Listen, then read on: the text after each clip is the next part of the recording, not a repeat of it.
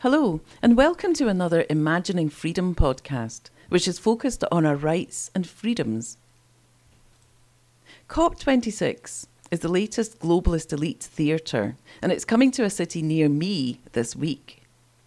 COP26 is such a strange title. Apparently the COP stands for Conference of the Parties, and the 26 signifies that it's the 26th such event. The parties are the countries that have signed up to the 1992 United Nations Framework Convention on Climate Change. I'm sure that there are people involved in this whole enterprise who have genuinely wholesome motivations.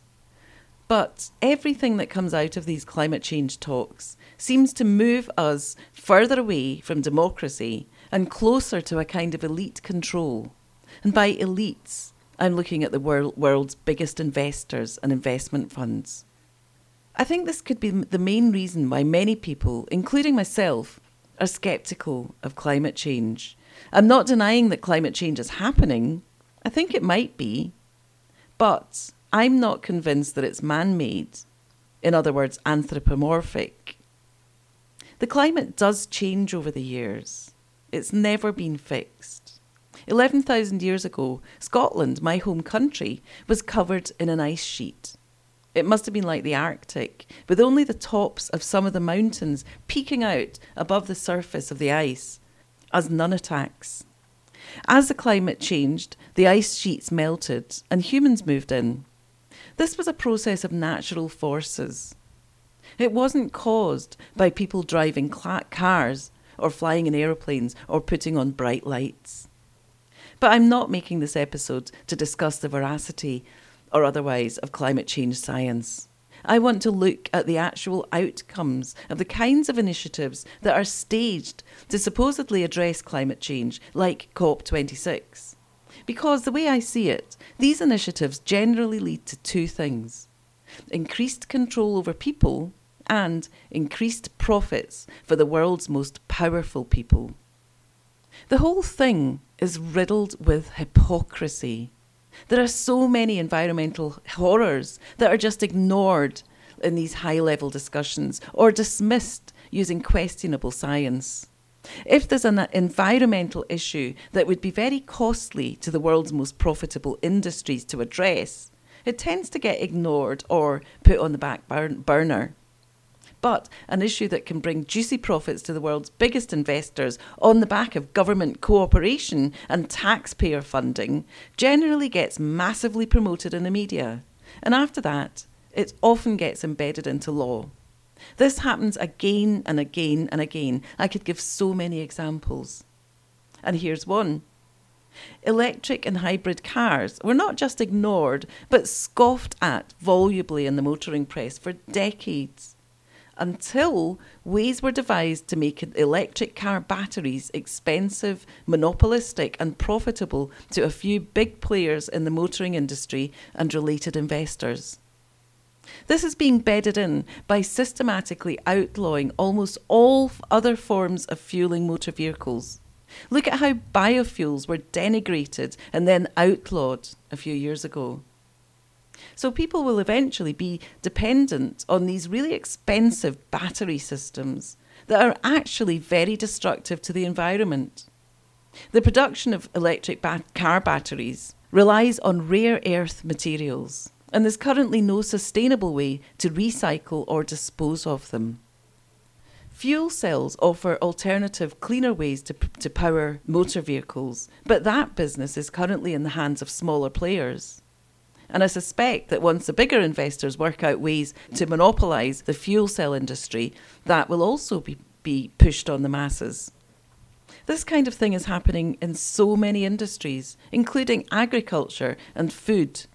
Smaller farmers and food suppliers are gradually phased out, often with the help of so-called environmental legislation, so that the big investors can step in and monopolise food production. We're being told that we shouldn't eat meat because of its carbon footprint. And in its place, we're being pushed towards fake lab-produced meat substitutes that some of the world's biggest investors already have a major stake in. Pun not intended, because this is no laughing matter. In fact, I stopped eating meat in the early 1980s, and recently I was taking a short journey by sea. So I had a very early start. So the night before, I was looking on the website of the ship company, and it was talking about this menu, this vegetarian breakfast menu, and it sounded amazing with eggs and mushrooms and extra baked beans, etc. So I thought, I won't bother with breakfast the next morning. I'll just have breakfast on the voyage. And I joined the queue as soon as the ship disembarked. And I asked the woman behind the counter for the vegetarian breakfast, the big vegetarian breakfast. And she hunted around and found a box full of, and she said, oh, it's not vegetarian, it's vegan. And it was just full of reconstituted crap, really. So I just said, no thanks. And the staff actually very kindly made me an egg roll, which was delicious. Everywhere, it seems, people are turning towards these vegan, reconstituted, like nothing against vegans, but this reconstituted fake stuff. COP10 was focused on biodiversity, but what we're being steered towards is the opposite of biodiversity. To the elites, biodiversity means finding ways to keep the plebs out of specially designated wilderness areas. But when it comes to industry, there's very little diversity, and the field gets increasingly narrow. Shadowy technocrats are lecturing us plebs on what we are going to have to do. And yes, I do mean shadowy technocrats, because they often seem to prefer to keep their identities quiet, maybe with good reason. We are told that our travelling will have to be controlled. This comes at the same time as billionaires vie with each other to provide space tourism for fun and profit.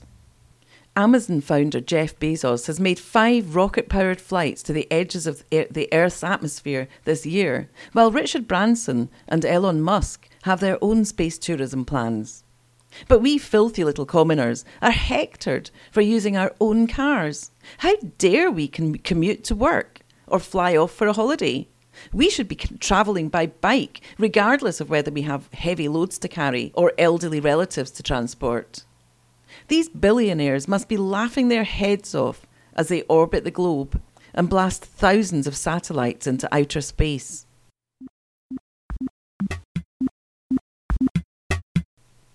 A recent BBC headline said, "Make people fly less, ministers told."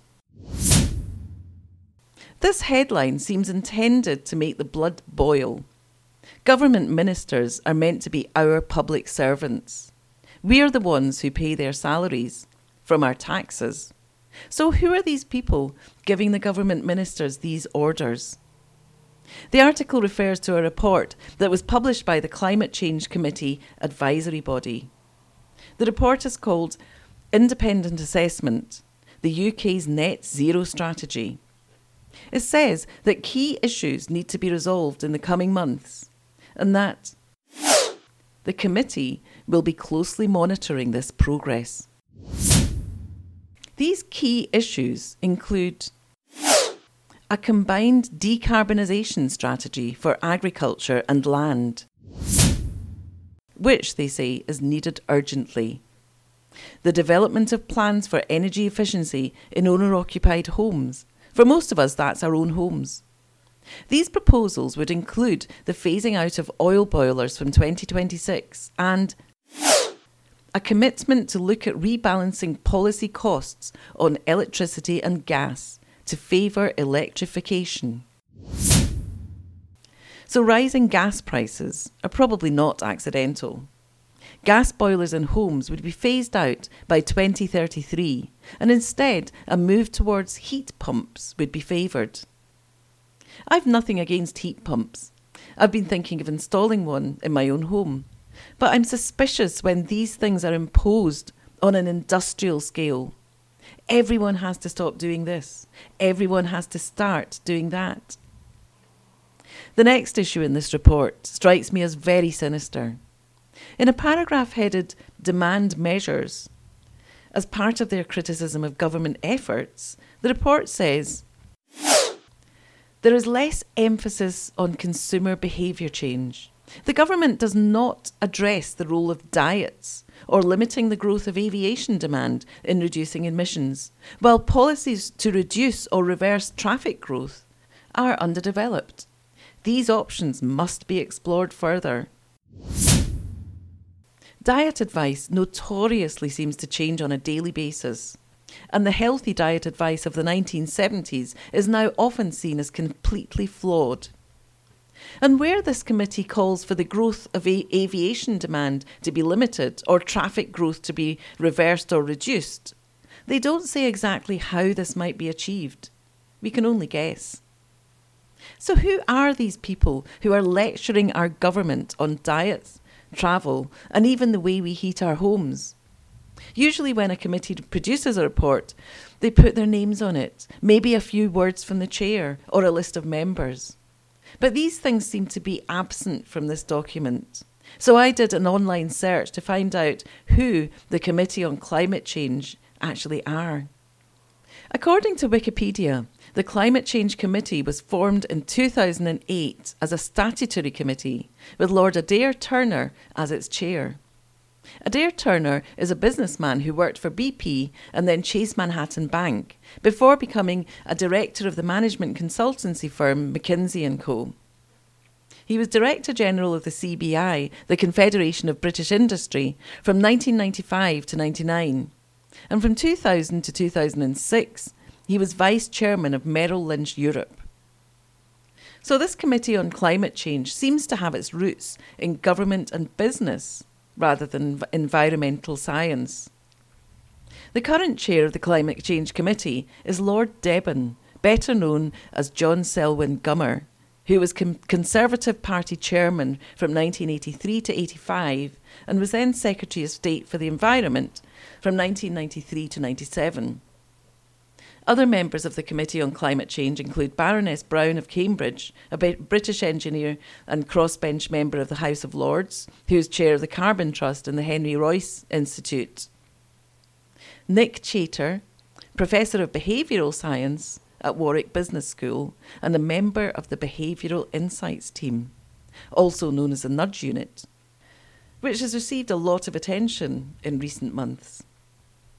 The next person mentioned by Wikipedia as a member of this Committee on Climate Change is Dr. Rebecca Heaton. And in fact, she actually stepped down from the committee in July this year, following questions over her position as a senior executive with Drax. Drax is a large biomass power station, which received £832 million in government subsidies in 2020. An article on dsmog.com quotes Phil MacDonald of the energy think tank Ember as saying, "The conflict of interest has long been glaring, but in recent years it became blinding." He added, Drax, one of the country's largest recipients of, quotes, green public funds, shouldn't have a role in advising the government on the best route to take action on climate change. After Dr. Heaton stepped down from the Climate Change Committee, she was appointed as the Director of Sustainability for OVO Energy. Other members of the Climate Change Committee include Piers Forster, a Professor of Physical Climate Change and Director of the Priestley International Centre for Climate at the University of Leeds. Forster was Principal Investigator of the Integrated Assessment of Geoengineering Proposals project. And he's also a trustee of a UK rainforest protection charity called United Bank of Carbon. Paul Gavin Johnson, an economist and civil servant who was the deputy head of the Government Economic Service in the early 2000s. Professor Corinne Lequery, CBE FRS, a French-Canadian scientist. She is Royal Society Research Professor of Climate Change Science at the University of East Anglia and former director of the Tyndall Centre for Climate Change Research, and she's the chair of the French High Council on Climate. James Ferguson Skia, CBE FRSA, Professor of Sustainable Energy at Imperial College London's Centre for Environmental Policy and a member of the Bureau of Intergovernmental Panel on Climate Change, IPCC. Skia has also served as a non-executive director of BlackRock New Energy Investment Trust plc since 2009. He's also Vice President of the Energy Institute and sits on the advisory board of the Scott Institute for Energy Innovation at Carnegie Mellon University. He was a co-author of the IPCC October 8th, 2018 special report on global warming of 1.5C. So that should give you an idea of the kind of people who are behind this report and where their interests lie. Some of them may well have solid and genuine environmental concerns, but many of them seem to be representative of business and investment interests. Whether intentionally or not, this committee seems to be promoting those big business and big investment interests. I searched the report to see if there was any mention of concrete or cement, because concrete is said to be responsible for between 4 and 8% of the world's CO2. There's no mention of concrete or cement in the report. I suspect that concrete will go the way of petrol and diesel. It'll suddenly start to be demonised and phased out by various laws. But that won't happen until a suitable global alternative is found, a profitable global alternative. And that alternative material will be used for almost all buildings. It'll be enforced by law and elite investors will profit. That's my guess. I personally would prefer to see much more diversity in building, with a greater variety of alternative substances used to build houses, and for it to be made easier for people to obtain land and build their own homes if they want to do so. There are other urgent environmental issues that seem to completely escape the scrutiny of these high-level, highly promoted discussions. I suspect it's because there haven't been any means devised to wield big profits from them through public taxation or legislation outlawing various essential items and replacing them with more monopolistic industries to benefit the elite few. Even worse, some of the most urgent global environmental issues could mean major profit losses from some of the world's biggest investors. Or they are just costly to government and industry, and therefore not seen as priorities, unlike the juicy profits that can be made out of climate change hysteria. The most glaring of these issues is plastic production. Plastic waste chokes wildlife and destroys habitats. It's washed up on beautiful beaches and it clogs up oceans with hideous floating islands. Large-scale plastic production began in the 1950s. And more than 8.3 billion tonnes of plastic have been produced since then. Around 76% of this is now waste, and only 9% has been recycled. Around half of all the plastic in existence was produced in the last 15 years. And plastic can take between 500 and 1,000 years to degrade. And it's not just the disposal of plastic that's the problem. It's very costly in terms of fossil fuels to produce. The Pacific Institute reported that in 2006, 17 million barrels of oil were required to produce plastic for bottled water in the United States for 1 year, enough to power more than 1 million motor vehicles for a year. But governments are more concerned about phasing out oil-based central heating than phasing out water bottles. Governments pay lip service to the issue of plastic pollution by enforcing payments for plastic bags in supermarkets and grocery stores when most of the individual supermarket goods come wrapped in plastic anyway. The issue never seems to be properly addressed, far from it. Software upgrades and unreplaceable batteries on phones and computers, and tech manufacturers' emphasis on encouraging new purchases and discouraging repairs just adds to the mountains of waste that no one seems to know what to do about, or care, really. There was a brilliant 40-minute film about this made in 2012 called The Light Bulb Conspiracy. It was originally released in cinemas and then it became available on YouTube until it was withdrawn due to a legal issue. Eventually it came back, and it seems to disappear and reappear on various channels ever since. Another issue that governments pay lip service to is neonicotinoids. And this particularly concerns the Scottish Government, the hosts of COP26. Neonicotinoids are chemicals often used in pesticides that are thought to be connected with honeybee colony collapse and the disappearance of some insect-eating birds, as well as the insects that they feed on. The use of neonicotinoids was restricted in the EU from 2013, and the 3 main neonicotinoids were banned for outdoor use by the EU in 2018. There was a lot of excitement in the press following these measures, and many people thought that the dangers to wildlife from these chemicals was at an end.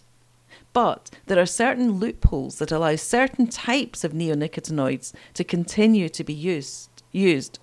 And one area where they're used is in Scottish forestry. The issue first came to my attention because of my interest in hill walking, because I'd noticed that managed forests often seem to be devoid of wildlife, with no birds singing, no apparent life whatsoever. I also noticed how incredibly boggy the land is after the trees have been chopped down. I'm certainly not against forestry. I use loo paper, I use all kinds of paper, and I use lots of things made from wood as well. So I completely understand and support the need for managed forests. But when I looked into why many of these managed forests are so devoid of wildlife, that's when I found out about the continued use of neonicotinoids. The neonicotinoid acetamiprid is one of 2 that is still approved by the EU. And that's the one that's apparently used to treat the Hylobaeus tree weevil. The forestry industry claims that if these pesticides were not used, 50% of these managed forests in Scotland would be lost. I think this goes to the heart of the issue. This is about the control of big industry and big investment overriding the voices of a more mixed and diverse range of enterprises. It's not a choice between bees and managed forestry. It's a choice between bees and certain levels of profitability from forestry. Ordinary people are being squeezed. We're expected to work longer hours or take on more work as life becomes increasingly unaffordable. In fact, we've even been told that millions of people are set to be worse off next year, according to the latest budget. Petrol prices are rising. We're being told to expect big increases in food prices and heating costs. We're being told not to fly overseas, that we won't even be able to park overnight in laybys soon. Enormous pressure has been placed on small and family-run businesses over the past couple of years. Yet when it comes to bigger industries, everything seems to be done to secure their profits. Big investors seem to have governments completely wrapped around their fingers. Democracy is a joke and not a funny one. The climate change issue is nothing but a gravy train, in my opinion. To be calling climate change an emergency, a crisis, at a time when tens of thousands of satellites are being blasted into outer space by private firms owned by billionaires in order to build 5G networks that few consumers seem to want or need, and that will increase the control grid over the movements of ordinary people, just emphasises how completely bought and paid for our puppet governments are. COP26 opens on the 31st of October, Halloween, a date that last year became known as Fright Night after Prime Minister Boris Johnson's lockdown announcement on that date. So many significant governance events over the past couple of years have coincided with important dates in the pagan Celtic calendar. Is it all coincidence? Or is COP26 going to be another landmark in enforcing control over the masses? If you've enjoyed listening to my podcast, please subscribe so that you don't miss future episodes. If you'd like to make a comment, download a transcript, or view the show notes, go to imaginingfreedom.co.uk. Thanks for listening.